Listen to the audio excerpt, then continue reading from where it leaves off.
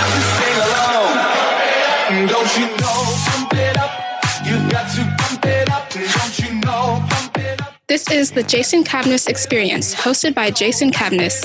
Join Jason as he talks to small business owners and startup founders and other interesting people as we gain great insights about business, people, leadership, HR, and how each guest strives to be great every day. Hello, and welcome to the Jason Cavness Experience. I'm your host, Jason Cavness. Our guest today is Chelsey Roney. Chelsey, you ready to be great today? Thanks for having me. Yes. Chelsey brings her business building and strategy experience to Proxi, where she serves as COO and leads a team of 5, growing the business through sales and marketing. After graduating from Texas A&M, Chelsey joined Boeing, where she worked in financial planning and analysis, and Microsoft, where she worked in a domain center that focused on B2B, omni-channel marketing. She grew up and sold 2 businesses, a SaaS business and in the university space, and a local service business. She is also an active member of the community, dedicated parent, and passionate supporter of women in business. Chelsey, thanks for being here today. We appreciate it. Thank you. So what's keeping you busy right now? Growing Proxi. So we are on a mission to have as many people as possible find our platform and make interactive, customizable maps. And I'm in charge of growth. So it's, for me, my day-to-day is packed with finding new channels or optimizing our current channels and trying to get as many people as possible to find out about us. So growth for a startup is vastly different from a growth than I would say like a IBM or Boeing, right? Yes. Oh, most definitely. So, there's so many, for a larger company, first of all, you already have that known brand presence. And so it's all about converting the people that already know about you in a lot of cases. And then for a startup, you have to overcome the challenge of people not even knowing who you are to begin with. And so there's a lot of extra steps around that part of it. Can you talk about the channels, because y'all just got VC funding, right? Or raised a seed round or something, right? Exactly. Talk about the channel, not only have to have growth, but, you have to show your investors, you're growing by 20% per month, 30% per month. Yes. Can you talk about the channels of that? Exactly. So we do. So you're exactly right. We have to show our investors that we have grown as much as possible every month, and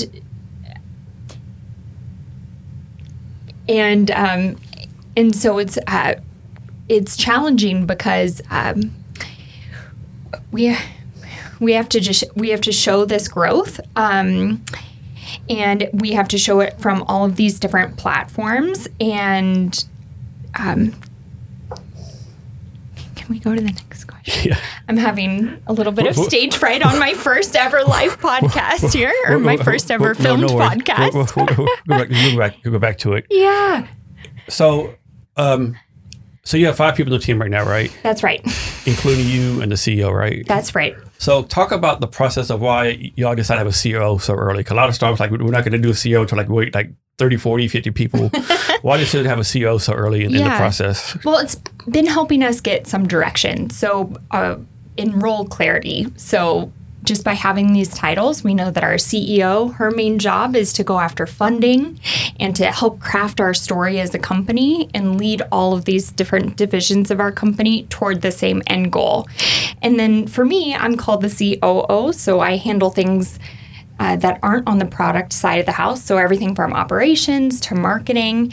And that just helps us understand where we're going and what we're doing when we're all working together. Yes. So you mentioned omni-channel marketing. Yeah. First, can you explain what that is in case someone doesn't know what it is? Yeah. And then some people will say don't do omni-channel marketing because you spread too thin. Other people say no, don't just do one market, only do Instagram because you're missing everything else. Yeah. Talk about that and talk about how you split your time. Proxy time between the different channels. Okay, sure. So omni-channel marketing is basically spreading your marketing efforts across different marketing channels and having a coordinated story across those channels and meeting the buyers or potential customers where they are. And so at Proxi, we have chosen several different channels to concentrate on for right now. Some of those channels are SEO. We have a PR firm. We are on social. We write our blog. So we're in several different channels at once, and it's all about optimizing those channels and figuring out where the most, where our ideal customer is coming from. So if you had to look in the future, which one do you think is going to be your number one social media in the future? Social media of the future? Yeah. Okay. Right now, I think for us, it's Instagram. And so Instagram drives not only most of Proxi's organic traffic, but also a lot of our paid traffic. And we're finding that a lot of our high quality customers or map makers are from Instagram. However, in the near term future in Q3, Proxi is expanding to Pinterest as a social media channel. I'm really hopeful about this channel because, as you probably know, Pinterest is a discovery channel, a search engine, and so our maps have really searchable content on them, or the content is really searchable. So people will make maps about travel guides, like where to go in certain places around the world, or they'll make a nonprofit might make a guide of volunteer efforts in a certain area. And so those things are things that people are really interested in searching for. And so I'm really hopeful that Pinterest will help us expand a little bit next quarter. So I know both you and your CEO have done a great job of going on podcasts, putting yourself out there, being like brand ambassadors for the startup. Can you talk about the importance of doing that? Because I think a lot of entrepreneurs, it's product, build it and they'll come, or they'll say I'm an introvert, I really don't talk in front of people. I'll that is scary. I'll build I'll build a market. I'll sell the product and then bring in a marketing person and PR. Can you talk about the points the early stage, people in the early team getting out there and just being a brand ambassador, so to speak? So I've built 2 companies and sold 2 prior ones prior to Proxi. This is the first company that I have gotten a PR firm so early on, and it has been a really not reward, but higher ROI on that spend. The reason is because PR firms already have, their expertise is around understanding different demographics and who may be interested in receiving your message. And so it takes all of that guesswork out of, you thinking about all of these different demographics. So they already know what they're doing and they can help you shortcut that. So talk about making decisions. Most people say don't bring a PR firm until maybe your A round, B round. Or they say, hey, don't bring a PR round because you need to spend your money on, totally 1,000 different more important things. Talk about why do you decide to bring a PR firm so early? You're talking about the ROI, all that kind of stuff. So for us right now, for Proxi, the most important thing is getting as many customers as we can. Mapping is a really hot space right now. And so we have different competitors out there. And what I'm trying to say is it's kind of a land grab. So we're trying to get in front of as many people as possible, in front of as many people as we can, as fast as we can. And so that's where a PR firm is coming in handy for us. Does the name Proxi mean anything? Is that a random name or is it actually some it background does. So to it's it? a play on the word proximity. Okay. So I've never thought that in a million years. Yeah. And so my co-founder, Melinda, came up with it. I think one of her family members did. And, when you're looking at one of our maps, the whole point is that you get this really great local knowledge that's brought out in the map by the map creator, and you can understand where you are in proximity to all of those points. And so that's how we got to Proxi. So Proxi, the map building, seems pretty user-friendly. Can you talk about the importance of being user-friendly, how the ties marketing it, doing sales, make it hey, this isn't hard to use. It's pretty intuitive. Yeah, so we sit in a really unique spot in the mapping world. You either have something like Google My Maps, which is they call it user-friendly, or you can do something like hire a developer to build on some map APIs to create a map for you. But there's nothing that was customizable and crowdsourceable and that provided you analytics in between both of those 2 really different ends of the spectrum. And so we knew we were onto something when we started to create this tool because we were creating something that was so user-friendly. We want it to be so simple for anyone to land on Proxi and create a map and then show their knowledge about a local area on a map. Is Proxi on the United States, or you have it like every It's nation around the world. around We the have world? global users everywhere today. Yeah. Okay. So you mentioned earlier you have already raised funds. Can you talk some about, the decision, maybe phrase that. What's your advice to like brand new founders on, should they bootstrap, debt equity, the VC funding, and how do you work all that? Because all of them have pros and cons. You have, some people say, don't give your company away, take out a loan. Other people are like, only fools take out loans, get free money, It's all over the board. And none of it's easy. Like people say, take a small business loan. Like you got to be almost like a $10 million business, small business loan. You're right. And to raise, VC funds, like, it's like a lottery, And even you raise a lottery, raise VC funds, I think still like only 1% of them even make it, so to speak, So like, can you talk all through that real fast? Yeah. So I've actually had experience in all three of the different ways to start a company. My first company was bootstrapped. My second company was debt-backed, and Proxi is venture funded. And so it really just depends on, I think, a couple of things. One, how quickly you want to be able to grow. So if you do have venture funding, it makes it oftentimes easier for you to grow quicker. And how much ownership you want to keep of your company, and how much, I guess, jurisdiction you want over your day-to-day schedule as well.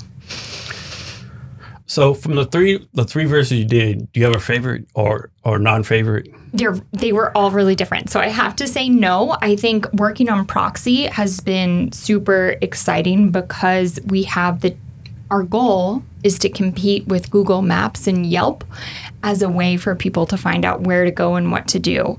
And so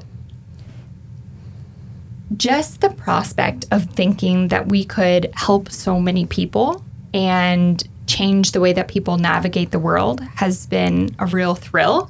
But the other two were incredible teachers in my time leading up to Proxi. So I'm gonna get the stats wrong, but the stats are out there, like, less than 5% or 2% females get funding, right? Yeah. I mean, the numbers are horrible. Why were y'all successful versus some of the other female founding teams would have not been successful?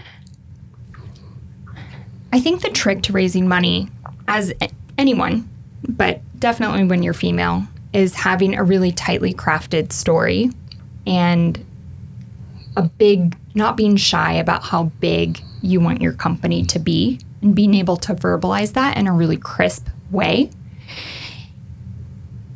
And I don't think that's a skill we work on enough as women. I think Melinda and I were really lucky to get into the Techstars program here in Seattle, and we got some amazing mentors in this community, and they taught us how to tighten our story, how to craft it, and how to show it to other people in a way that made sense to get funding. So this is going to probably come out wrong, but it's like a lot of like females, they have companies, they're like, like Jessica Alba has an honest company, right? Yes. So like almost, I hate these are female type companies, but cosmetics, Yeah. And they said like a lot of times when females go like VCs, they automatically assume it's going to be like, quote unquote female type. But y'all have more like a tech company, right? It is, yeah. So did y'all have to like convince VCs, no, this isn't like a cosmetics company or like a female type company? You have I see where you're going. So no, this is actually a tech company and it's a SaaS company, and think of it differently. Yeah, that's a really good question. And I think we had to be really clear. In every VC meeting that we go to, we have to establish our credibility right up front. We can't go in usually and knock elbows and take it so casually. We have to establish some credibility before loosening up a little bit. And Melinda, our CEO, my co-founder's background is technical. She was a geospatial tool builder in one of the U.S. intelligence agencies. And then I have experience building a couple of different businesses and selling them. But whenever we go into these VC rooms with VCs, we have to take our stories really seriously and almost prove ourselves, which can feel a little bit frustrating sometimes. Yeah, I could definitely understand. And did y'all raise all your money in Seattle or here in the Bay Area, different places? Yeah, mostly here in Seattle. And like, you probably don't have the exact number, but can you tell us like how many like Harvard meetings you think you did before you got the yes? I wish we did keep track of that. That's a really good question. So our round came together quickly, more quickly than most, I'm told. We probably met with between 25 and 30 investors, and we probably came down to maybe 10 that completed our round, something in there. So I think that's incredible stats for It that. is. Yeah. So I think our next round, we may have to meet with, it probably won't be quite so quick, especially given the economy, but we're really hopeful that we can. So how do y'all deal with this? Like, I like to say, like pitch decks are like resumes, right? You have a resume. Yeah. You send your resume to 25 people, you get 25 different opinions. You talk to 25 different VCs, you get 25 different opinions. How do you take their advice and integrate it to your pitch deck? Like, how do you know, well, this person might mean good, but I don't know about the advice they're giving me. Yeah. How do y'all work through all that kind of stuff? Okay, so at first we would go into these VC meetings and take every word, not personally, but very seriously. And so when someone would give us advice, we would drop everything that day, go back and reformat our deck, re-upload it to our data room. It was a whole process. But as we went on and met with more and more people, there are so many different factors that go into how people give you advice. Like maybe the meeting wasn't going quite so well, and then they just kind of stop it and offload all this advice to you. And so you kind of have to sort through the verbose advice that people will give you and decide whose advice you may take a little bit more seriously than someone else's, and then incorporate what you feel is appropriate. But it has taken us a lot of time to understand who we want to listen to and why. And how do y'all deal with this? People always say, don't take it personal. It's just business. But how do you deal with it? Like someone says, basically your baby's ugly. This isn't a good business. Because you're not supposed to take it personal, but it's this is my baby. I've worked in this for a long time, and you're telling me it's a piece of crap. How do y'all deal with that? Yeah, it can sting a little bit. We had one person early on stop us about 2 minutes into our presentation and say, "This is a mom and pop story," and I just stopped the conversation right there and said, well, let's just talk about your weekend then. We don't need to keep going. So a little bit about sensing the room and kind of just changing direction if you need to. But about taking it so personally, you just have to have really thick skin and... thank you, sir. May I have another, pretty much? Yeah. And so I think Melinda would say this too, but of the two of us, I definitely can walk away and just forget about it a little bit. And I've just trained myself that this piece of advice didn't matter. I'm okay with that. People can be harsh, and I know my vision and I know where we want to go. And sometimes she'll hang on to it a little longer, which is normal, right? How can you not? It's your baby. Yeah, that'd be me. And so a lot of times we'll have to talk each other out of things. Hey, no, it's fine. Don't worry about it. Let's move on. Pump each other up a little bit. I know one thing I was first got pre-COVID, if you saw these pitch competitions in Seattle. Yeah. You go to these pitch competitions, right? However long it is. It's there was one person in the crowd, try to play, stump the chump or prove how smarter they are than anyone else, right? Yeah. And you just know they're not coming from a good place, right? And of course, the entrepreneur has to say, no, thank you for your feedback. I appreciate it, But what they really want to say is nothing's not so kind. Yeah, definitely. We've heard some of that before, and yeah, you're right. Sometimes we have to try to cut it off early and say thanks for that feedback, but let's move on. Give us some advice on growing companies since you're such an expert at it. Oh gosh. So I think the biggest thing is, you can do as much marketing as you want to, and well, I'm the marketing person, so I'm a big proponent, but your product has to be outstanding. And where I'm going with this is people have to talk about your product to each other. So you're talking about the thing they say, no, you can't put lipstick on a pig, right? Exactly. That's exactly right. So you have to have a product that solves a problem, that provides value, that people think about again and again. And when you have that, growth becomes much easier. And so you have to find that product market fit and have people talking about it. So how y'all deal with this, because marketing, they're doing their thing. Yep. The tech people are doing their thing, and sometimes I don't think they match up right. Because market says, we need this, in 2 days I can sell it. Yes. The tech people say, well, that's not our product roadmap. Where's this coming from, So how do y'all, sync everything? Oh, that's a great question. So we have a team sync every Monday. And this is this is the part of our operating rhythm where the marketing team brings forth customer feedback, and we sit with engineering and we all talk about, does the feedback merit changes to the product roadmap? And every quarter we set up, a big goal for the company. Like this last quarter, it was sharing, and next it will be developing accounts and things like this. Well, so we have to marry, customer feedback with our big goals for that quarter as well. So we actually have like a form where the marketing team fills it out, and we say, okay, what was the piece of feedback? Who was it from? Kind of determining how much weight it should hold, if that makes sense. How big is this feature in terms of engineering work? How far will it derail the team? And what types of benefits will it give to our customer? Will it benefit our current ideal customer profile? Will it benefit an ideal customer profile in the future? So we have to weigh all of that together. And how y'all prevent user creep? Because a lot of users have like features they want, but it's probably not the best feature for the company growth at the time. Yeah. I think all of us at Proxi are from major tech companies. And so we're hyper aware of scope creep, and we try not to let it happen. I know that may not be totally valuable advice, but we're very conscious about it. And we make sure that, someone might have a really good piece of feedback, but we can put it in the roadmap for the future or put it in a backlog, make sure we hold on to it. But that doesn't mean we need to act on it right now. So several part question, like for people not know, need to learn, like what is product market fit? How do you even get there?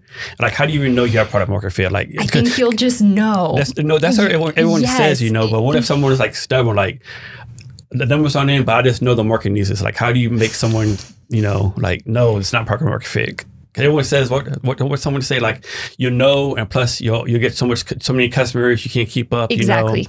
Yep. So when you reach product market fit, it means you found the exact or the right customer profile that you're marketing to, and that you're solving a problem that they have. You'll know because your growth numbers will shoot up. You'll know because people can't stop recommending it to one another. It will become almost a buzz, if you will. And I think I know that's tough, but I think when you've gotten there, people want to pay you for what you're giving them, even if it's free. Like for what we have people coming to us all the time saying, I want to pay you anyway. How can I send me an invoice? And we're like, well, we're pre-revenue right now, but we'll work on that. We're not going to say no. Exactly. So, people will become super fans whenever you get product market fit. And I strongly believe that you have to have a product to have product market fit, if that makes sense. You have to have something out in the world. I don't know that you can tell someone that you've had product market fit if it's just an idea and you've talked to some people who say it might work. I mean, that's just idea validation, right? Yeah, exactly. So you've got to have that MVP out in the world. You got to do beta testing, all that kind of stuff. You've got to do beta testing. And who knows, you may have product market fit when you've got your beta out there. Either way, if it's a beta or a live product, I think you'll know when you have product market fit. It'll feel the same in whatever product stage that you're in. How long should somebody work on product market fit? Like, should they stop saying, no, we've been doing this for 6 months, we don't have a product market fit, we need to go back to the drawing board, so to speak. How long should they focus on like product market fit before they say, okay, we have it, or man, we don't, let's go back to the drawing board? It's funny because I was just reading about this morning.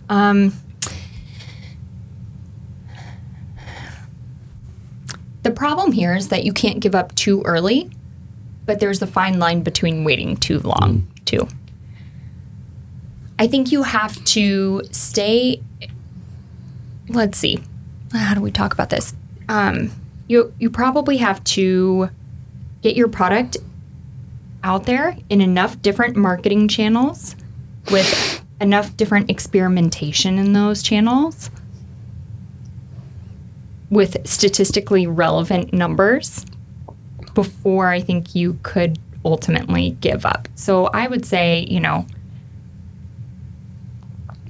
product market fit, well, kind of rambling here.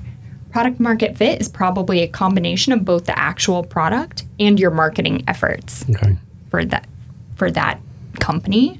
And so I think you have to test both things, experiment with both things and test both. So you're going to need to alter your product a little bit here and there in order to try to find product market fit, and also change your marketing up and try different channels and experiment to find product market fit.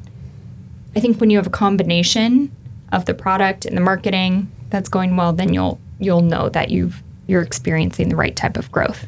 So you talked about this earlier when you talked about the user feedback, but how do y'all do your product roadmap? Yeah. So we actually, like, what tools do we do it in, or like how do we sit together?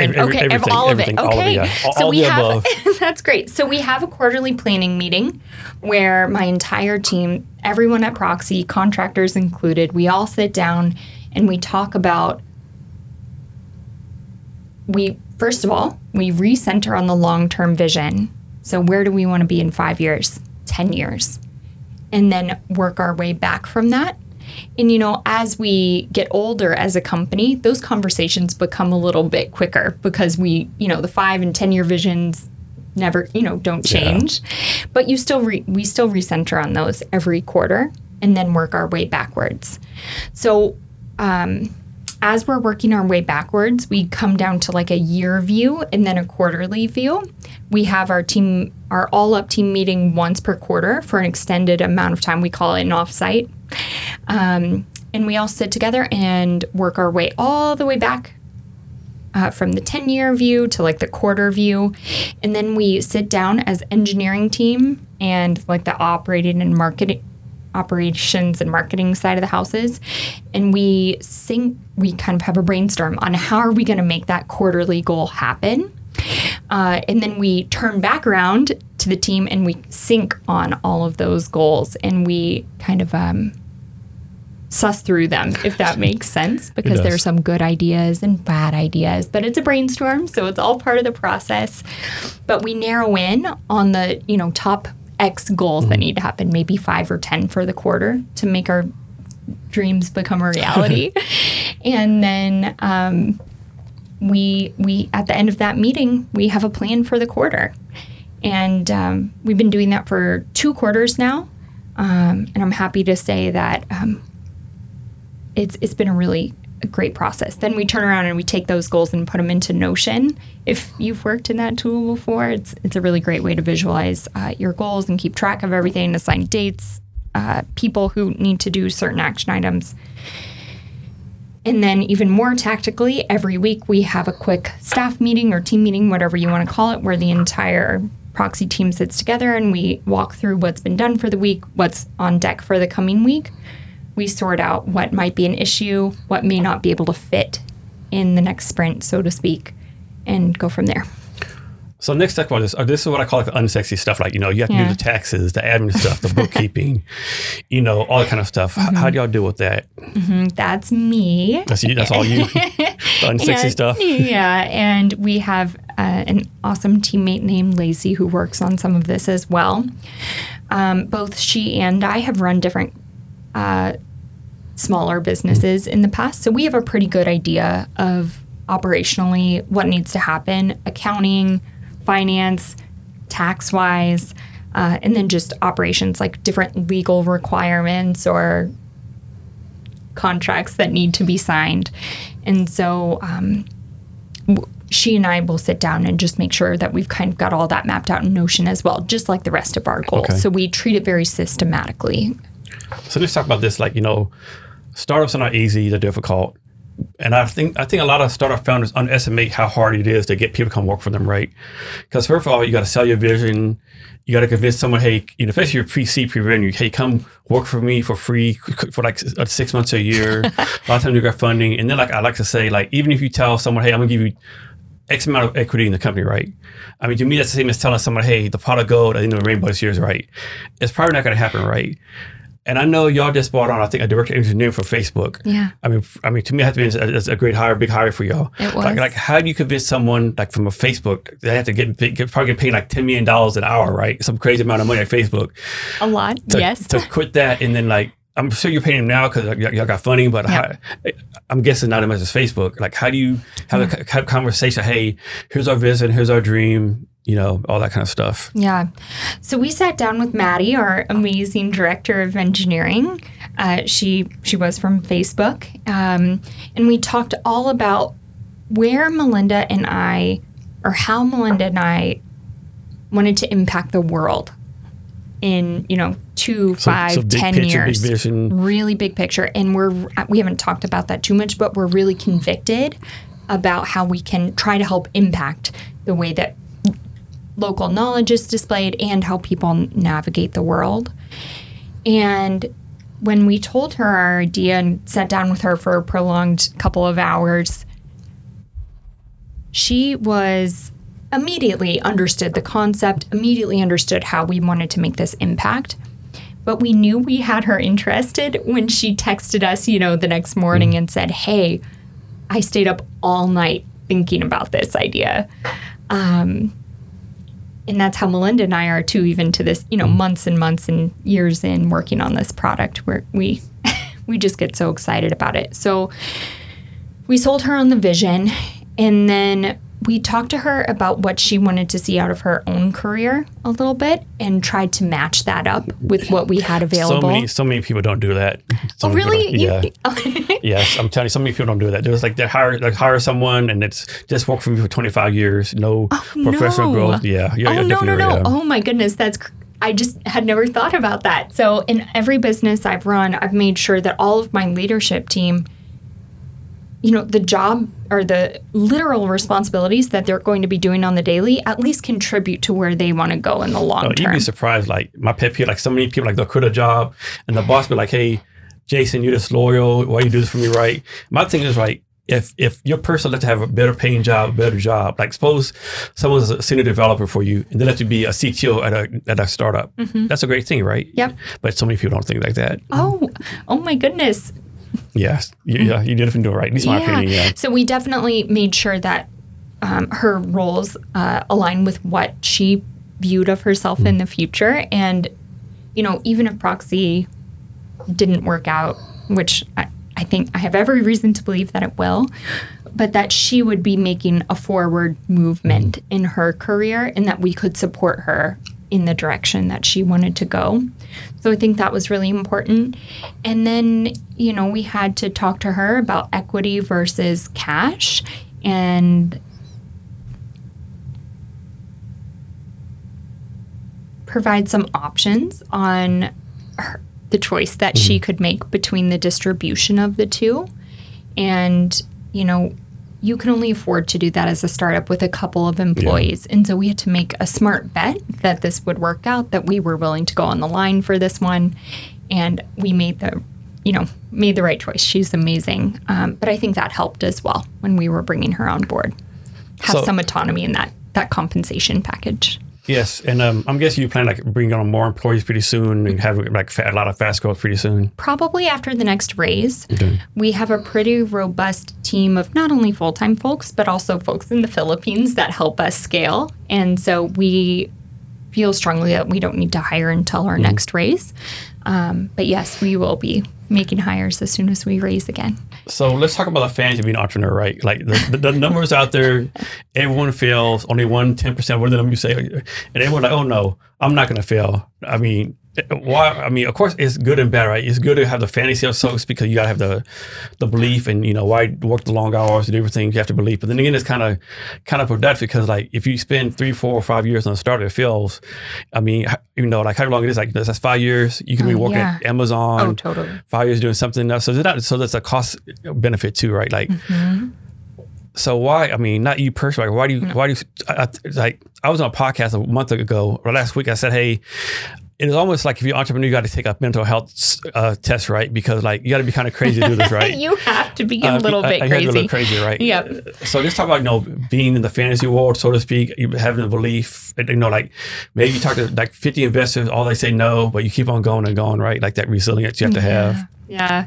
Well, you're absolutely right to a certain extent. It's a little bit crazy. If you're an entrepreneur, you have to have a bit of an edge. But I think for me, it's kind of in my in my blood. I've had a business going since I was maybe 5 or 6 years old, and I've always had this really constant belief that I could build something that would impact people in some way, no matter what business it is. And so I think it's all about that belief that you can impact people's lives and that you can make your own life exponentially better as well, or at least there's that potential, right? Yes. Like there's incredible risk involved. But who are some marketing people that you follow? Okay, Amy Porterfield and Emily Hirsch are probably my top 2 favorites. They are more, I want to say, like on the whole the digital course or like soft skills, like part of the internet. But they also have all of these pieces of advice that will apply to any business. And they've given me a lot of, they kind of fuel my fire in terms of investigation. So what do you do for fun? Oh, no. I'm probably a major weirdo, and I love working on whatever business I'm working on, and I'll do that all day long. But if I okay, let's be real though. So I'll go on jogs, or I have 2 little kids right now, so they're 4 and 2, and so a lot of my free time gets dedicated to them. But aside from that, I love being outside, being physical, hanging out with my friends. Yeah. And so how do you take care of yourself? Like, how do you make sure your wellness is, like, you don't burn out, that kind of stuff? Yeah, definitely. So I work out for a minimum of 30 minutes every day. So whether that's a strength workout or a cardio workout, it may extend all the way to an hour. But as long as I get that 30-minute physical activity in, I feel pretty good.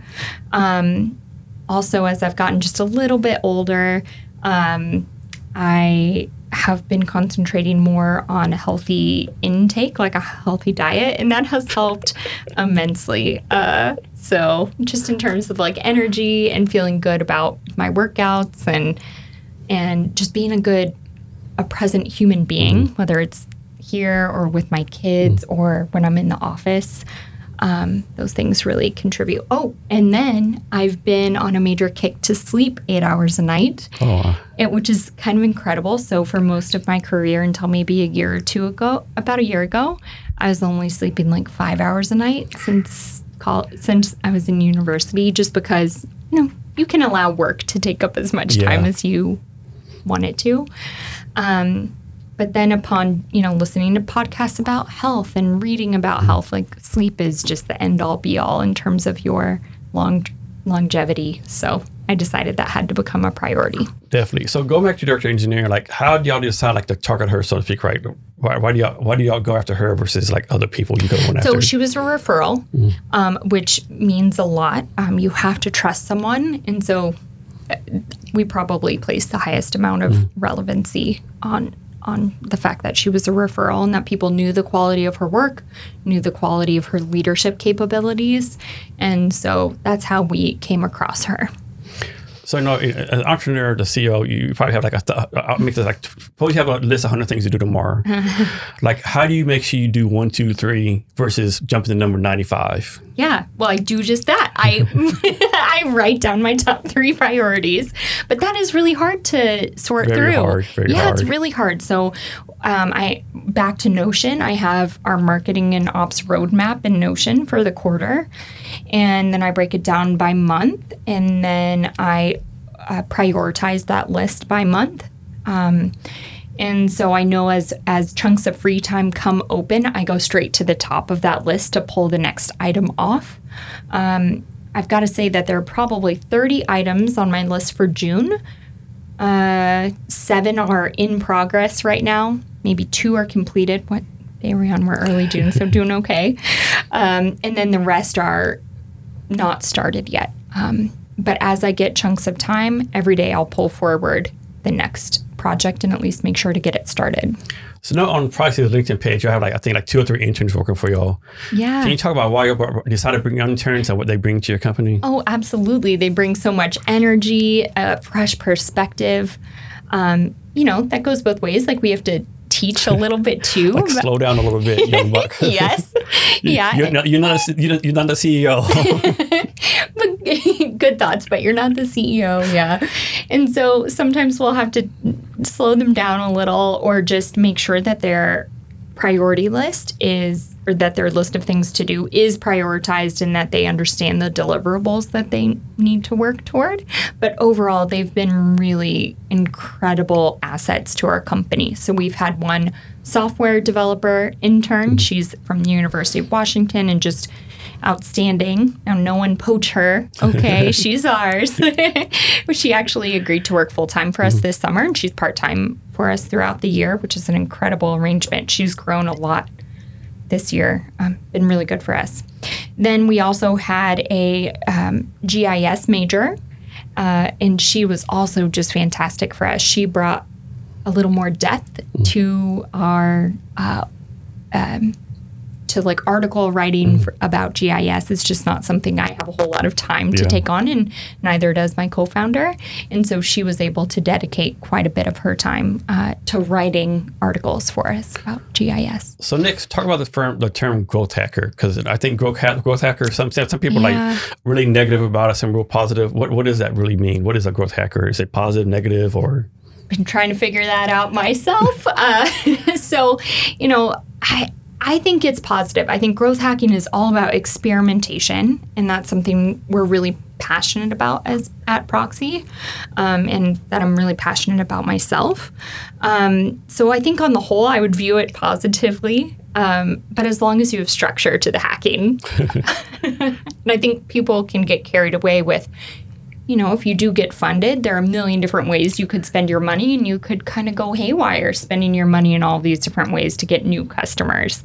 But it's all about having an educated hypothesis on what you're going to get out of that investment, what type of, what kind of customers you're going to get, and then revising the plan if it doesn't work out. That's another good point. Talk about how y'all decide how to spend money. Like me, make mistake in the past. I'll okay, I really don't need this platform, but it's 50% off for 6 months. I'm sure I've used it in a couple months. 6 months come, I've never used it. I've quote-unquote wasted all the money, right? Everything's like, $10, $15, $20 a month, Yeah. But it adds up. It's a lot of stuff. Oh, man, what am I doing? I didn't know I had that right. So tell me about the process of deciding what to spend money on or not spend money on. So I have a finance background, and so does one of our employees, and we're big on fiduciary duty and making sure that we spend our money super wisely. So first of all, for subscriptions, we have calendar notices that come up every month around the time when you can back out of them. That's smart. Yeah. And so every time we sign up, it's a company policy that you put on a calendar invite to applicable parties that says hey, we need to reevaluate this subscription on this day. And if it's not really doing us good, then we need to back out. And if it's, an obvious benefit to us, we can just ignore the calendar invite and keep moving. So every month we review budget to actuals. We review our forecast, revise the forecast, how we want to spend the money moving forward, and what would be the most valuable. So it's actually kind of an in-depth. Yeah, we spend a chunk of time on it. Y'all have a system for it. Most people don't. Oh my goodness. Yeah, I think that probably comes from my last business I ran was this local services business. And it was landscape installation here in the Seattle area. And that is an incredibly cash-driven business. You owe your employees a lot of money. You owe vendors a lot of money. You have to buy a lot of equipment and materials. And so I think I'm pretty focused on finances after that experience, because you have to make sure that the AR and the AP work out, and it can really be difficult. Can you talk some more about your own entrepreneur journey, and especially how you went from corporate to startup world, and how that whole thing worked for you? I can, So I'll kind of start way back when. I've had the entrepreneurial bug forever. As I mentioned, I had a pretty robust pet sitting business when I was a kid. I saved up a lot of money, and then had a pretty robust swim lesson business when I was a teenager. And I think those two experiences still play into my journey today, because it gave me that itch. I can help someone with a problem, and I can make money doing it. And That's just an incredible experience. So when I was in college, I majored in finance at Texas A&M University. And after school, I went to work for Bank of America in finance at their corporate headquarters in Charlotte, North Carolina. Quite an experience. It's a long story, but for personal reasons, I ended up out here in Seattle. And I ended up working for Boeing in financial planning and analysis. But early on in my professional career, I was nurturing a little business that I had started senior year of college. And that business was called Select a Sis, like select a sister. I know, you can laugh now. But it was a sorority recruitment software. We ended up working with more than half the sororities in the country before we sold. And so that started senior year of college, and it extended until my mid to late 20s before I sold it. There ended up being 5 of us working on it in the end, but we were able to work on it after our corporate jobs because so much of the process was automated. The product itself was an amazing solution for the problem at hand, and word of mouth, talk about product market fit, it was the slam dunk. And so a lot of our work just didn't take that long in terms of like actual hours spent. So I worked on that business just in the evenings for many years. But that was a great experience. I did everything from accounting to marketing to sales to customer service and traveling a little bit for conferences to support that product. And then other people were working on the tech side of it. So how do y'all do this? No, it's not like every entrepreneur or founder, people will say marketing is most important, products is most important, sales is most important, tech's most important. Like, how do you decide day to day what to focus on? What's your priority day to day? Or you just flip a coin or you just pick random numbers out and go with it? It's somewhere in between those two statements. So there will be periods in business where you have a little bit of extra time and you can kind of create those prioritized lists for every different work stream, like tech, marketing, ops, like here are the next 10 things each thing needs to do to move the business forward. I'm really big on working on the business, not in the business. My co-founder will tell you that my least favorite thing to do is emails. I just feel like it's working in, pushing around paper. It's not like taking a huge boulder and moving it up the hill. I mean, emails will help you get there, but you know what I'm saying. Yes, exactly. So I think founders and anyone in any business doing anything needs to be really careful about working in versus on the business. And so that's how I view prioritization, I think is what I'm trying to say. I'm really conscious about making sure we're moving the ball forward instead of just pushing paper. So suppose someone's out there, they're like, man, here's a problem, I want to solve it. But they've done nothing else. They have no team, no product market. I just have an idea they want to solve, right? What advice do you have for them? I think the very first thing is building your MVP.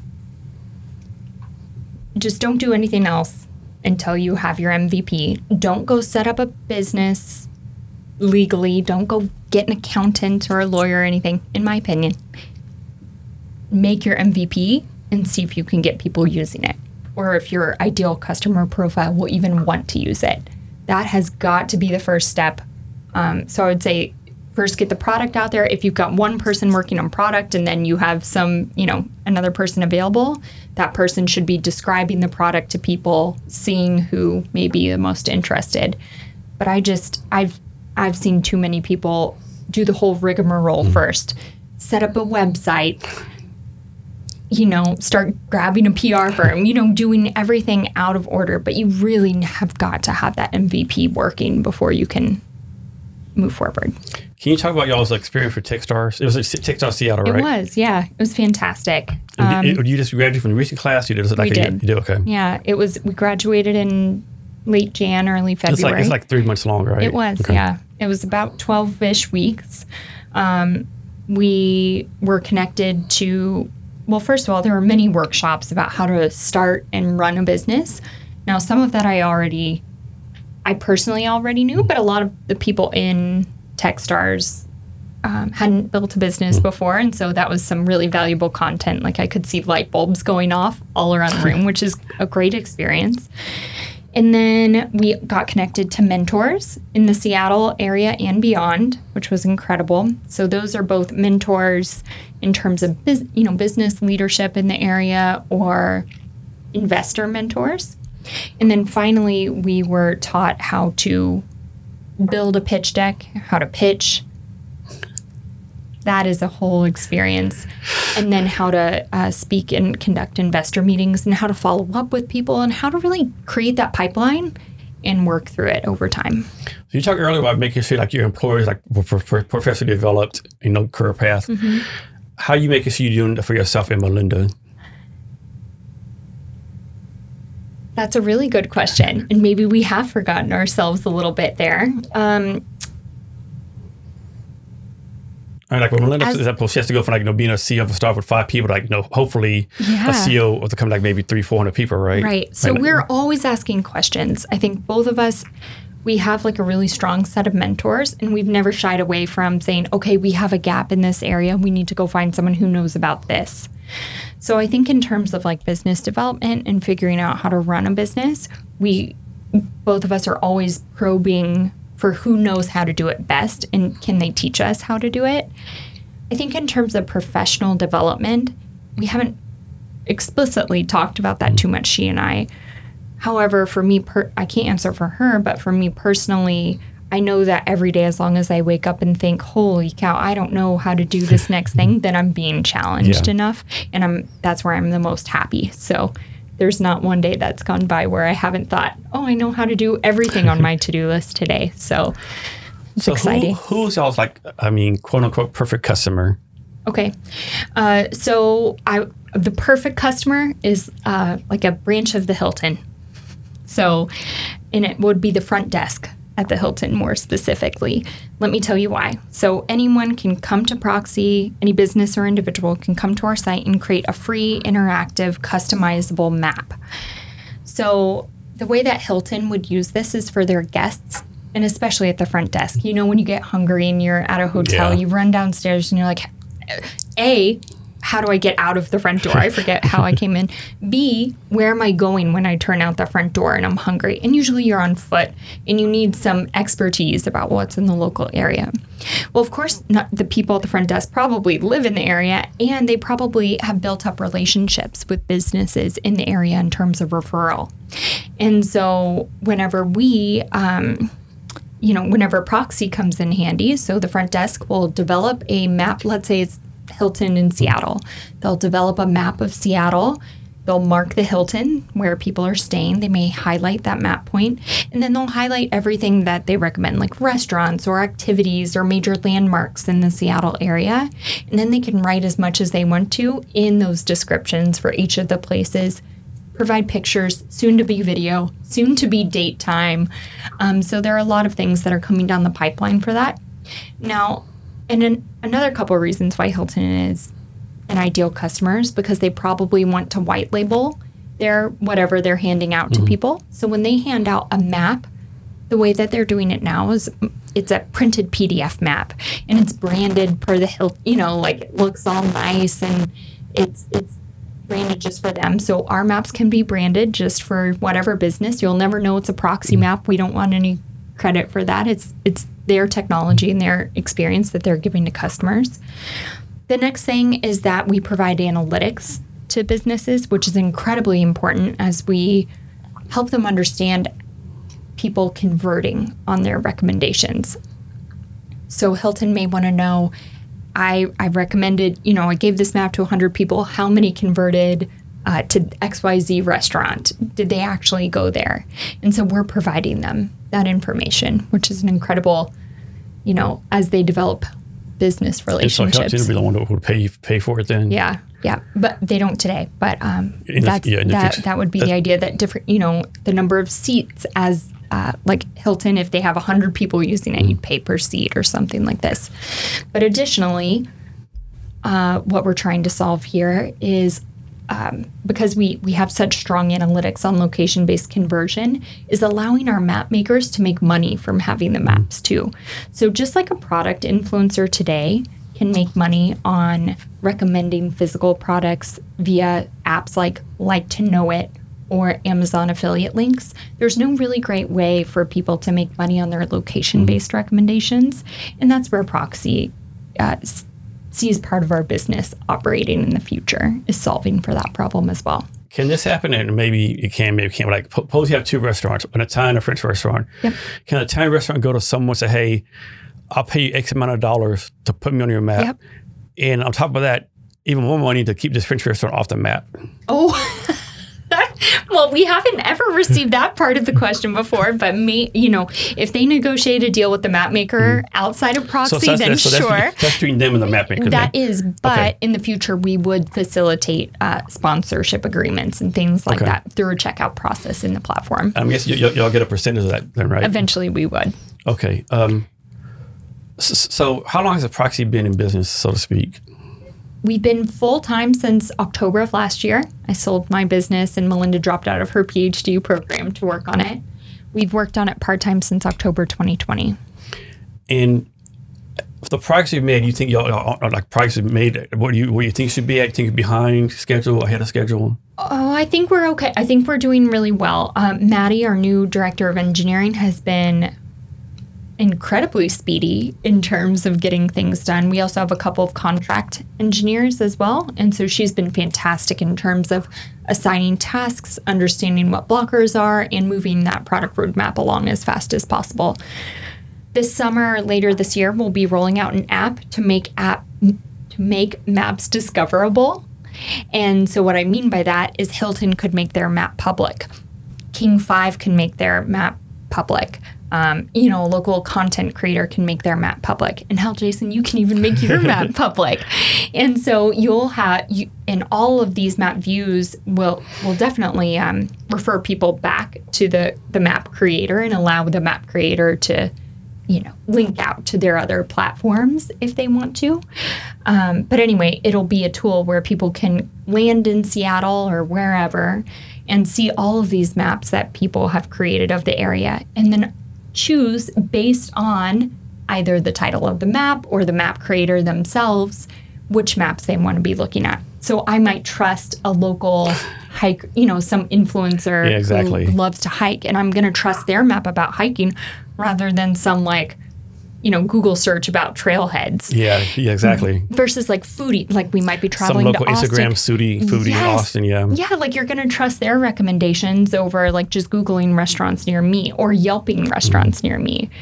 And so by allowing people to layer maps of people that they trust and saving map points, kind of like Pinterest, from people that they trust. Yeah, I definitely see the Pinterest thing. Yeah, it's a lot like Pinterest. So you can create your own guide to the area. Eventually we'll have a checklist of, you've gotten through all of the places you've wanted to go in a certain area. But we're really excited about how to help people navigate the world in a way that's different than Google Maps or Yelp, in the sense that it's not ads first, if that makes sense. So how do you do this? Some entrepreneurs, they say they work 100 hours a week. Some work 9 to 5. Some do different things, Yeah. Some don't take any days off. So what do you do? Do you work 7 days a week, 12 hours a day? Do you take weekends off? Do you take 1 day a week off? How do you do that? Yeah. So I have 2 little kids, and so they have to be they're my priority. And that is a major life switch for me. I used to work minimum 12-hour day, minimum 12-hour days, easy, and I loved it. And I wasn't tired, and I was excited, and there was no problem. But now I definitely have to take most of the weekend off. I will tell you that I work every single day of the week in some capacity, though. In Monday through Friday, obviously, 9 to 5, and then again after they go to bed. So talk about this. The stereotype is, the 3 white male, college dropouts from Stanford, start a company, right? But talk about the challenge, like you said, you have a family, right? Talk about the challenge, you're all in with the company, but not really, right? You have family, other priorities, right? Right. Talk about that. Another thing that people don't talk about either, like life still goes on, right? Like, hopefully people are still washing clothes, hopefully people are still getting the oil change, like you still got to do life, All right. So I can tell you these things. So, I will say first and foremost that I have a lot of help, and I forget who I first heard this from. I think from a woman named Jenna Kutcher, who's someone else I listen to a lot in the marketing world. But she said that a lot of times these famous people like Joanna Gaines or like other women who women might look up to never talk about the help that they have. And so she makes it a priority to recognize the help because if you are running, I don't want to say successful, but if you're running a business that is making larger impact, then you will need help in terms of time. So we do happen to have people that clean our house, and we do happen to have someone that mows our lawn. And yes, I still fold the laundry and do the dishes and vacuum every day. Still do a lot of those littler tasks, but we do have help in meaningful ways in our life. We have an amazing nanny who is at home with my kids and keeping them happy and healthy during the day. And so there's no doubt about it. I don't think anyone could work at this level without help. Yeah, I agree. So next question. Well, you already talked about this some, but can you go more detail, like how the company got started, what you focus on now, and what your big term version is it for going forward? So we started back in October of 2020, and if everyone can remember, that was still during pandemic. Something happened then.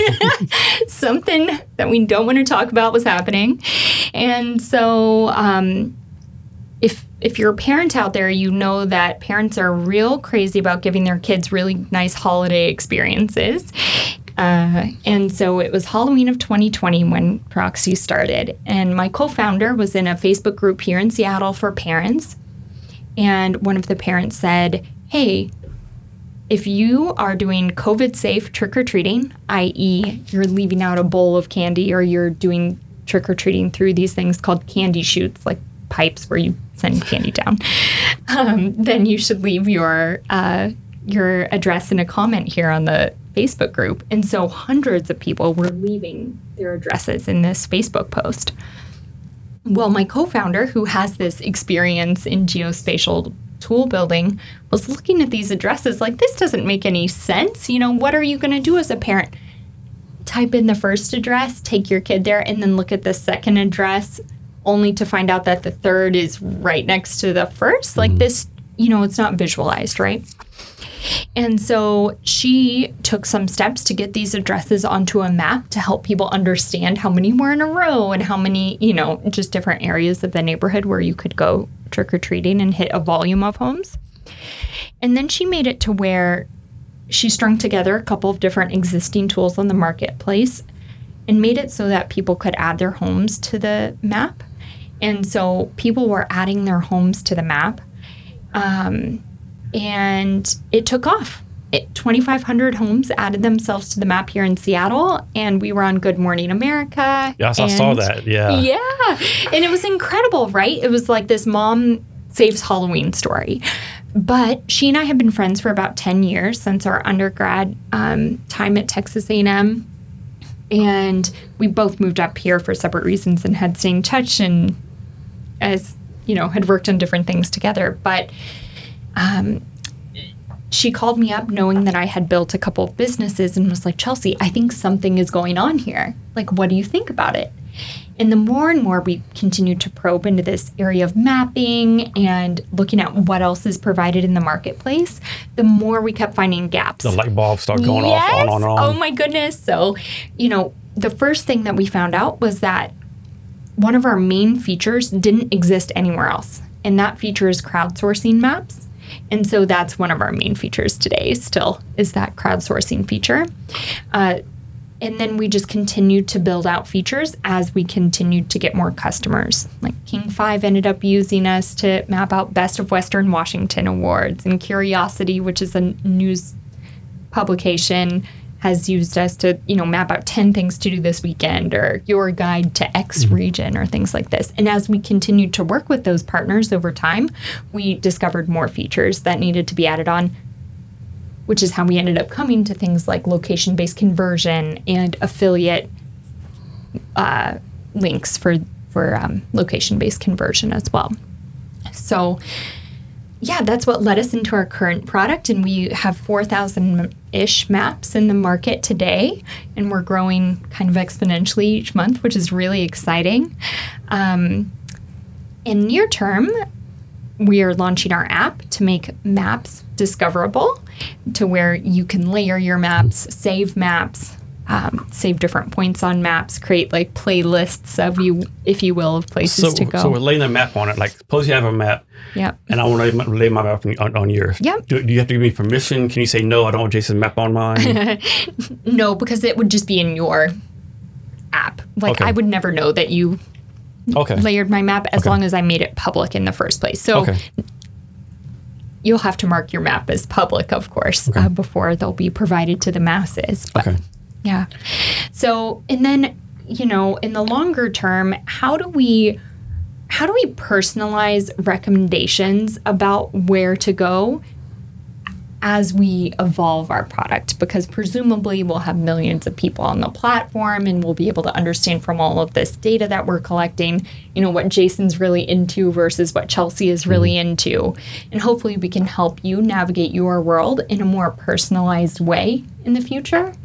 And even in the longer term, how do we use like AR to integrate with mapping and I definitely see walking? That. I definitely see all going on in the future, Yes. And, there are some really cool features, maybe not AR, but like inventory integration. Like actually like an AR, VR personal assistant. Hey, Jason, follow this path, go here for this, go here for that. We know that your schedule on your calendar says you're going from home to work, but we also know that you need groceries, or and here are the top places to stop on your way in between the places you're already going. So, or like if you're traveling to a new place, what are your interests, and how can we help you better understand where to go? But the crux of this whole thing, we think, is about local knowledge and exposing local knowledge to the masses too. So even if we are showing you cool places to go in like Maui based on your interests, the idea is that we would be pulling this information from user data that was input, because people know more about physical, it's called volunteer geographic information. People will put what they know about the real world on a map, but how do we take that data and show it to you in a way that makes sense? And it's more than just ads, because, some mom and pop shop may not even be on the internet, right? So it takes a community to really expose the knowledge. And did you say earlier that you're in 16 states right now? We're global. Global. Mm-hmm. So like, someone from Dallas, Texas, and go on the map. So it's not like you have to go to each location, and show people stuff. It's like they That's just right. join. So let me paint. Sorry, that was fairly unclear. So right now, our product is a map making technology. Anyone from anywhere can go make a map about anywhere in the whole world, and we do have maps going on in crazy locations. In the future, will be a place where you can come and discover other people's maps. So that's our transition. Right now, we're just a map creating, it's a pretty powerful tool to create customizable maps on. Yes. Next. So being an entrepreneur is not easy, right? And how old are your kids again? 4 and 2. They're little. Yeah. They're little. Okay. So one thing, if they're a little older, just the role model you being for them, right? There's more to the one they're working on a fry, right? Mm-hmm. Think about how do you want to be a role model for them? Yeah, absolutely. So I want them to know first and foremost that they can set out to accomplish anything that they set their minds to. So they can come up with a dream or follow a pre-made path if they wish, but as long as they're wanting to do something, that they can put in the hard work and the effort to go make that happen. And that hard work and effort are not mutually exclusive to the amount of love you can show someone. Or, for instance, like when I think about staying home versus, being in the workplace, like I don't think that's a mutually exclusive thing. Like I can show my kids that I love them immensely, but I also want to go accomplish my dreams. And I don't think it's an and or like an or statement. I think it can be an and statement, And so I work really hard to show them that you can do both, and you can show your family love and have things going on outside of the workplace. So I'll tell them I'm going to book club tonight, or I'm going to go take a run, and that's really important for my mental and physical health, and it will be for you too. So I try to show them these different facets of life, and that if you put your mind to it and you manage yourself well, that you can have it all, so to speak. I mean, they're really hard days, but. And so you already completed your beta testing, right? Yeah, we did. Can you talk about how you set it up, the challenges of doing it? Like, did you just reach out to random people? Was it people you already knew? Like, talk about the beta testing. Yeah, that's a really good question. So, our MVP was in action for about a year or so, from just after Halloween 2020 until like the next August-ish of the next year. And how did we get customers? Of course, family and friends. There's no doubt about it. Individuals can use our maps, and they were using our maps. And we got lots of feedback from them about things that didn't make sense, things that did make sense, what they would want to see in a customized, personalized map. Now, in terms of businesses using our map, that was a little bit trickier to get beta testers. So we would use language like we're a new company here, we're conducting pilots. Yeah, because a lot of people don't know what beta testing is, right? Yeah. So we haven't really used that word publicly very much, but we'll just say like, hey, we're piloting this program, or that's a good word to use, piloting, yeah. Yep. And then we say like in exchange for getting this product for free, we would love your feedback. And then we structure our feedback as much as we can in a succinct way. So that was how we handled beta testing. And I got to tell you that we never publicly messaged that it was in beta. Okay. We just said, here's our product. And of course we knew that it wasn't what we wanted it to be eventually. There's a million things that we have since improved and will improve, but I think that goes back to a conversation earlier about just getting your MVP out in the world and just acting like it's here to serve, and tell me what, give us your suggestions. So how do y'all do this? Like, so many founders, it's not ready yet, it's not perfect yet, and they miss all their feedback, right? Like people say, if you have something, if it's crap, put it out there and learn, right? Yep. So what's the advice you have for like people? Hey, put the ugly duckling out there. It's only going to get more beautiful. You just have to do it, and it's that way for both your product and your initial marketing, like your website, your initial emails to people. Internally, we talk about all the time. Even today, this isn't what we want it to look like in a year from now, but we still have to move forward. Like we still have to put this email campaign out, or we still have to put this piece of the product out. So I think it's all about just saying done is better than perfect, and pushing it out there. Now, you can't put out complete crap. People will readily call you out when you do. But if you can put out, just something, then people are very forgiving, especially if they know they're piloting something for you. Next, let's talk about design. I think a lot of startup founders, like, they totally ignore design, right? Or don't want to do it. Like talk about your design process. Like, why do you pick the colors you did? And first of all, like, say all the time, like, before I started, I had no idea, like, there was, like, numbers that colors, like the RBX numbers, you want to call it, right? Like, I didn't know it was, like, 20,000 blues and, 20,000 fonts. Yeah. Like, I had no idea if you put this button here and click pink, you get more clicks versus over here. Yeah. Can you talk about how y'all walk through all that? Oh my goodness, sure. So in terms of product design, I won't say too much there. My co-founder was actually getting her PhD in the Human-Centered Design program here at University of Washington. So she kind of has the product design part covered. She knows all about user testing and usability when it comes to like where to put buttons and where to put header. She's kind of an expert on the product side of things. But in terms of marketing and all of this, and the branding itself, Melinda and I had many, many late nights in between October 2020 and summer of last year. We would like put out a page on our website and we would be on a Zoom call. She is a young child as well. So we would just be sitting there after their bedtime like, okay, change that button color to navy blue. No, change that font, redo that sentence. And so we would just sit there together virtually, like redoing everything that we had outward facing over and over again, like an unexplainable number of times. And the same for our pitch deck.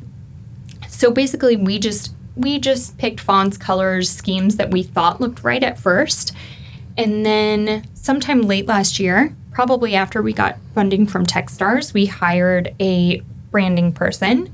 She did our logo, she did our initial color scheme, she did our initial, they give you like stock imagery to use and like give you that look and feel. And so we implemented hers, and now we're about to hire someone a little more senior to her, even to redo it again for us. We've recently hired a copywriter who specializes in having like a strong brand voice to help us redo all of our outward communications as well. So it's been a long process, and every day, not that anyone would come to our site every day, but if you do, you'll notice something probably different every day because we're always changing. And now it's a little more scientific. Like we have mouse flow installed, for instance, on our website to understand, is it called mouse flow?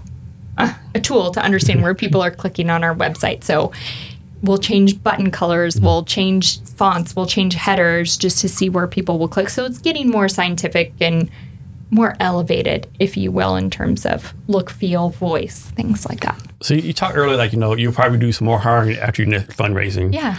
Like, how you going to decide, like, who to hire? Like, I know. What should be number 6, number 7, number 8? So, like, do you need, 3 iOS app developers, 6, 7, 8? So like, how y'all, of course, you'll answer, like, we're raising enough money to hire everyone we want. Of course, that's probably not going to happen, right? So how do you, like balance all that, Yeah, absolutely. So I think, there are just incredibly obvious pain points, and those are where we're going to hire first. So we have a pretty robust product roadmap, so we'll need at least 2 engineers to come in and work with Maddie full time. We have some contractor work right now.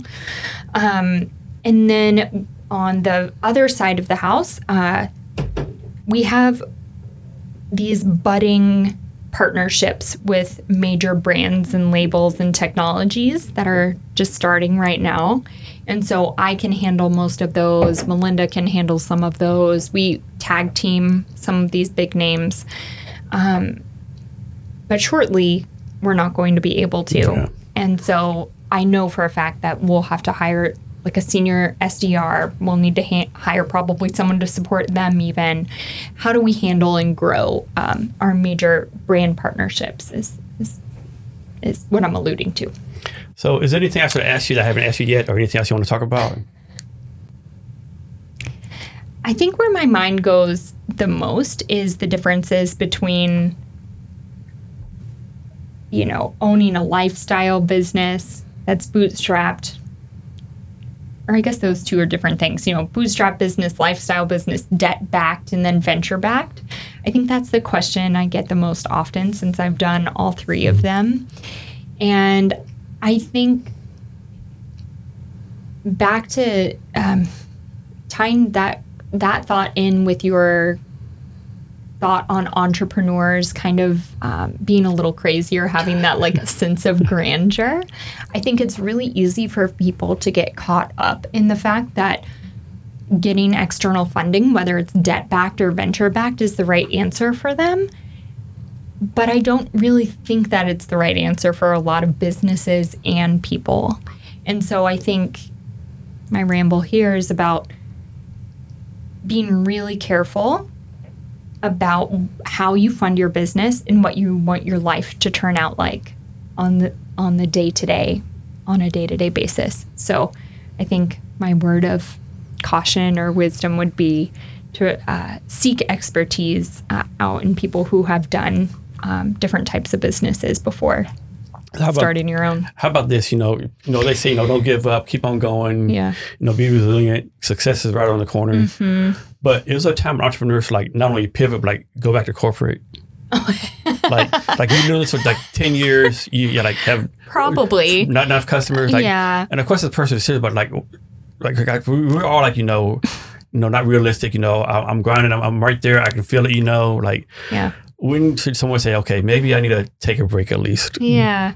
Well, I think you have to make your ends meet financially. And for me, that's probably where the rubber would meet the road. So that's your red line, so to speak? I think that's the red line. Can I support myself and or the people that I need to support? And if not, then it's not that you have to go back to corporate, but or have some traditional job, but maybe it's time to figure out a pivot or a different company that meets the needs of a higher volume of people so that you can sell to them. That's a nice way to put it. Yeah. Can you share your social media for yourself and your company so people can reach out to you? Sure. You can find Proxi everywhere at Proxi and then proxi.co. We don't have the .com, but .co. yeah, we have the .co. So you can find us on all the handles at some variation of Proxi or Proxi. And it's free for now, right? You won't just sign up and use it. And we envision that for individual users, forever, it would be a free product. And then for business users, our elevated experience for analytics and things like that we might institute a fee one day. So for the business, once you do set a fee, is the fee going to be based on how many people are in the company, what the revenues for the company, how you want to figure out the pricing model for the businesses? So I think it's going to be some variation of by seat. So, if you have 20 people in your news organization who are pumping out maps, then it would be something like that. And so one thing I think a lot of entrepreneurs have trouble with is figuring out the pricing, right? You always hear, whatever your price is, double or triple it, right? Because you're probably not charged enough. Mm-hmm. What have you done in the past to figure out your pricing models for different companies and for the current one? Yeah. So for my first company, I took the pricing model was based on feedback from customers. And that was because it's a SaaS company. You just don't have a lot of overhead. And so you have to maximize what you think you can what you can charge from people. And so we conducted a large study and priced it based on feedback. That pricing was based on the number of people in a sorority chapter using our product. So that was interesting. And then for my second company, it was a landscape installation company, and that was absolutely fascinating. But that was based on how much labor was, how much materials were, and then knowing all of your overhead costs, which is the real gotcha in that business. So the trucks, the tools, all of that. And then pricing out some profit on top of that. And then for this business, we've worked with several customers to seek feedback. So next, talk about the advantages and disadvantages of being a female founder. So I think it's one and the same. For me personally, and I don't think I can speak for everyone, but for me personally, it has been probably my a combination of my voice, ironically, to everyone listening, and then appearance as well. So, I appear as a younger-ish female, and I think sometimes that doesn't lend itself well in every conversation. Just people make assumptions, and any minority listening can understand how that feels in some form or fashion. But when I end up talking to people for quite some time, my credibility increases quickly, and I think it's always my mission, even if I'm trying to make a new friend, of how can I cut down the time it takes to represent my expertise or knowledge. So, can it be in the first can I get that across in the first 3 minutes, 5 minutes, 10 minutes? What does that look like? So how long do you wait before you say, okay, I'm not going to be able to prove anything to this person? Do you try 20 minutes, 30 minutes? Oh, yeah. Do you say, okay, this is a waste of my time? So you cut off as 45? Okay. I know that sounds so specific, but you can really tell. And to me, it actually seems kind of long. I would have said like 10 or 15 minutes, to be honest with you. Oh, really? So I think 45 minutes, that's more than giving someone a chance. Yeah. And I think it's like you can really tell when you flip the switch for someone and when your conversation becomes more real. And for me, that usually happens somewhere around the 20-minute mark, but the credibility continues to grow until like the end of a conversation, like 45 minutes, people will be like, wow, the product is great. You're great. This was fun. But it does, it takes a little bit. And some of that's probably just what we talked about with being female. Some of it might be about the product. It takes a little bit to explain to people. So how do you deal with it? I'm sure you can tell this right off the bat. You go talk to someone, they're a guy, you just tell the guy's attitude like... It's not always from guys, though. It's not? No. It can be from females, too, which is really surprising. So you're funny, like when I was in the military, like it was always like kind of... It wasn't funny at the time, but it's like kind of bad. Like if you're a female would like kind of go up in rank, right? She would destroy other females beneath her. It was almost like I had to go through the hard times, so you have to do it too, right? Instead of the ability, the past, hey, let me bring up, like, it's always, like people know, like a lot of guys know, so like, man, you're destroying the other female. Like, what are you doing, right? Yeah. No, that absolutely happens everywhere. Military, outside the military. Melinda and I we talk about this all the time. Like there have been a select few women who have towed the line for us. And so we always try to toe the line for someone who's like 1 or 2 steps behind us as well. So pull them up, pull them into our network, give them access to what we have access to. And there have been a dozen or so women who have done the same for us. So back to the guy, like, you just know off the bat, this guy, like, he's a chauvinist. He thinks females should be in the kitchen having babies. Like, how do you just okay, this is waste my time. I'm not doing business with you. Or do you try to educate him? Or you just like, hey, this isn't worth my time. Like, he's set in his ways. Nothing's going to change him. We can't do business with him. Let's go somewhere else. Yeah. I got to tell you, that really hasn't happened too much. The complete writing off of someone. Usually people will come around and take you seriously in some way or another before the conversation is over. But I guess you're right. If someone were to cross a boundary for me, then, of course, we couldn't do business with them. Yeah, exactly. Yeah. So when y'all do your hiring, what kind of characteristics do people need to be successful at Proxi? Energetic. Well respected by their current peers. An expert in what they're doing, or at least the ability to ask really good questions about what they're doing, and have high integrity. I think those were the 4 that we outlined. And I'm guessing you're a remote company, right? We have an office in the Seattle area. So a hybrid, so to speak. Yep. And then our director of engineering works out of a different state. She was with Facebook elsewhere, and so she has a life built there, and so she's staying. The rest of us happen to be in this area, except for our offshore team. And they're in the Philippines. I think in the future, we will allow people to be wherever they need to be, and as long as they get their work done, it's no problem.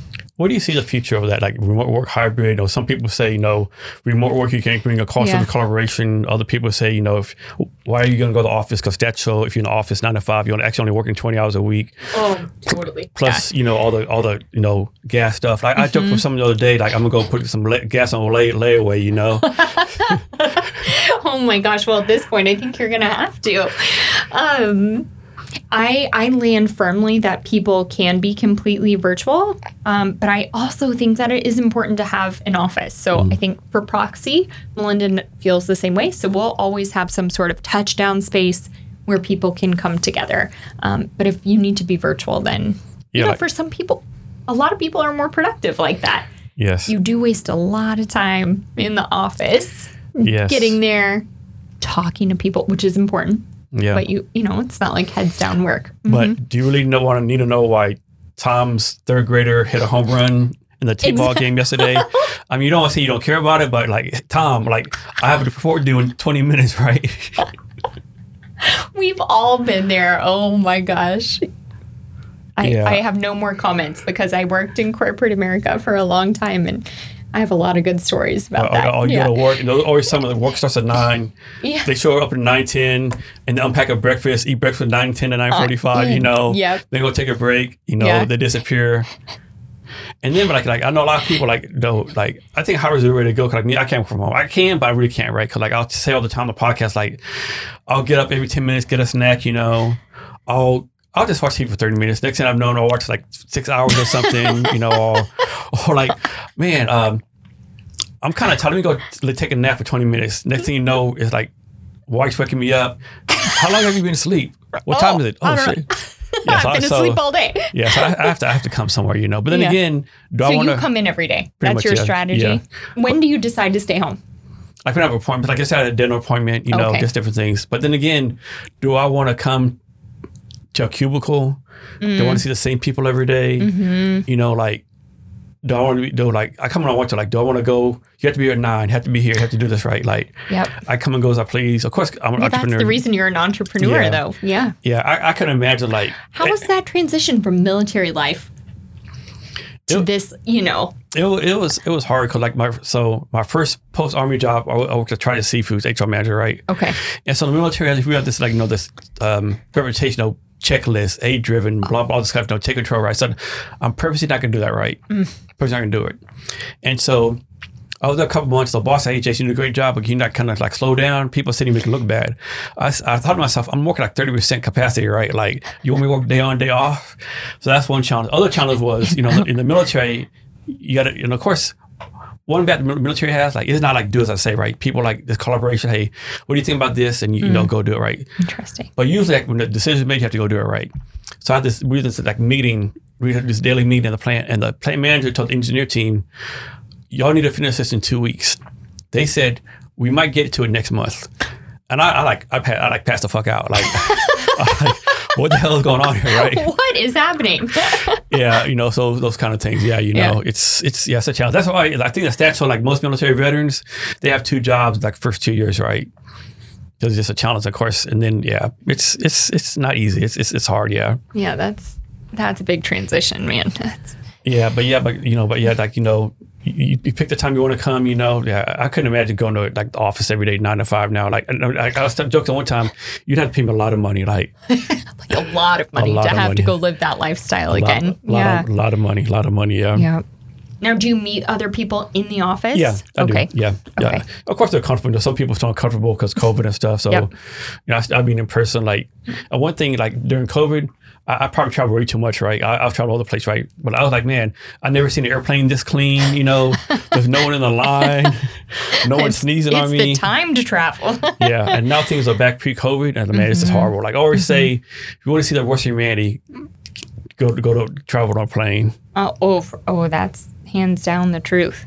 People are rude and mean, and they skip in front of you, you don't see me standing here. I know. Or it's dirty, or just people will leave trash there. Guess me too. Someone gets on a plane, you're the next last person on the plane. You have this big ass suitcase. Oh no, don't. And even. It's not going to fit anywhere. Yeah. First of all, how come the plane didn't make you check it? And so they're up and down trying to crush other people's stuff. They're holding the whole plane up. Yes. Oh, no. And the attendants are trying to be polite. Well, ma'am or sir, maybe you should check it in. No, I got to take it with me, Well, maybe just take your computer out. Yeah. And then the worst thing, they try to move someone's stuff or try to crush someone's stuff, why are you moving my stuff for, That's so true. What about invading space on a plane? I feel like that's the worst. People just invade your personal bubble, lean into your chair, take their socks off. Oh, my goodness, yeah. No. Or they lean back. Eat something stinky. Yeah, or they lean back. I know you can lean back, but do you know how close this is? Are you really that much of a jerk, It's I'm back here, Please don't. Especially when during, there's a meal or whatever, Oh, I know. And they know your tray is out. Yeah, exactly. They know you're sitting next to someone. Oh, my goodness. Plane travel. It's a wild ride out there. Yeah, hopefully we will afford our own private jets in the future, right? You don't have to worry about that. Or at least fly first class. That's the dream. Yeah, but people, there's a lot of bad people out there, a lot of good people, Mm-hmm. It's craziness out there, right? It is. So how long have you been in Seattle? I've been in Seattle for 10 years. Okay. Yep, since 2011. So 11 years maybe. Yeah. It's been a while. We came from the Dallas area, Dallas-Fort Worth, and then went to Texas A&M, and then Nice. moved up here. So Seattle's a great spot for a lot of reasons. It's beautiful, right? Yeah, one day out of the year. Yeah, I know. It's been a little hard lately. Yeah, I was joking around. Like the math formula for Seattle weather is 1 day of sun, 21 days of rain. Yep, that's it. Like the day before, Wednesday, it was so nice outside. I was on the rooftop. It's like beautiful. It was beautiful. Tomorrow, like, oh my goodness. Like, it was pouring rain. It's like revenge for the weather god for having a nice day. Yes, I know. And it's been the worst in 70-some years, I think is what they said. I saw somewhere where it said, like, since January 1st, we've only had 5 hours of 70 or above weather. Oh, my God. And usually like 150. And you think about 150 is not a lot anyway, right? Yep. It's not even a lot to begin with. And then we've... 70 or above. Are you from Seattle? No, I'm from Texas. That's what I thought. Okay. Yeah. Very good. Yeah. So you know the drill. The transition to the rain is hard. Yeah. When it's nice, my man. Like sometimes the days, like I tell people, not that it rains a lot. Like I tell all the time, like in Texas, it'll rain an inch in an hour. Oh, yeah. Here, it might take a week or two to rain an inch, right? But it's always gray, like all the time. That's the hardest part. Do you go back very often? As often as I can, yeah. Okay. I need to go back pretty soon, to be honest with you, Yeah. But then I probably waited too late because now it's like, hotter than too hell. hot. It's hotter. Yeah, it's the hottest summer in a long time, I think someone told me it's like 107 in San Antonio yesterday. Yeah. That's where my family is right now. So.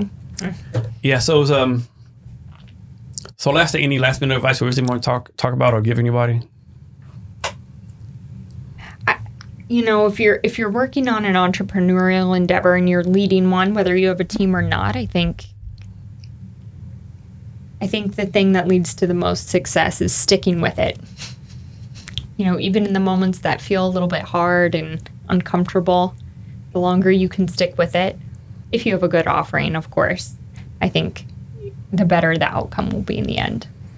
Hey, thank you for your time today. I really appreciate it. Thank you. Really enjoyed it. And to our listeners, thank you for your time as well. Remember to be great every day. Thank you for listening to this episode of the Jason Cavness Experience. Be sure to connect with us across social media at Cavness HR. Thank you, and remember to be great every day. Don't you know I'm better?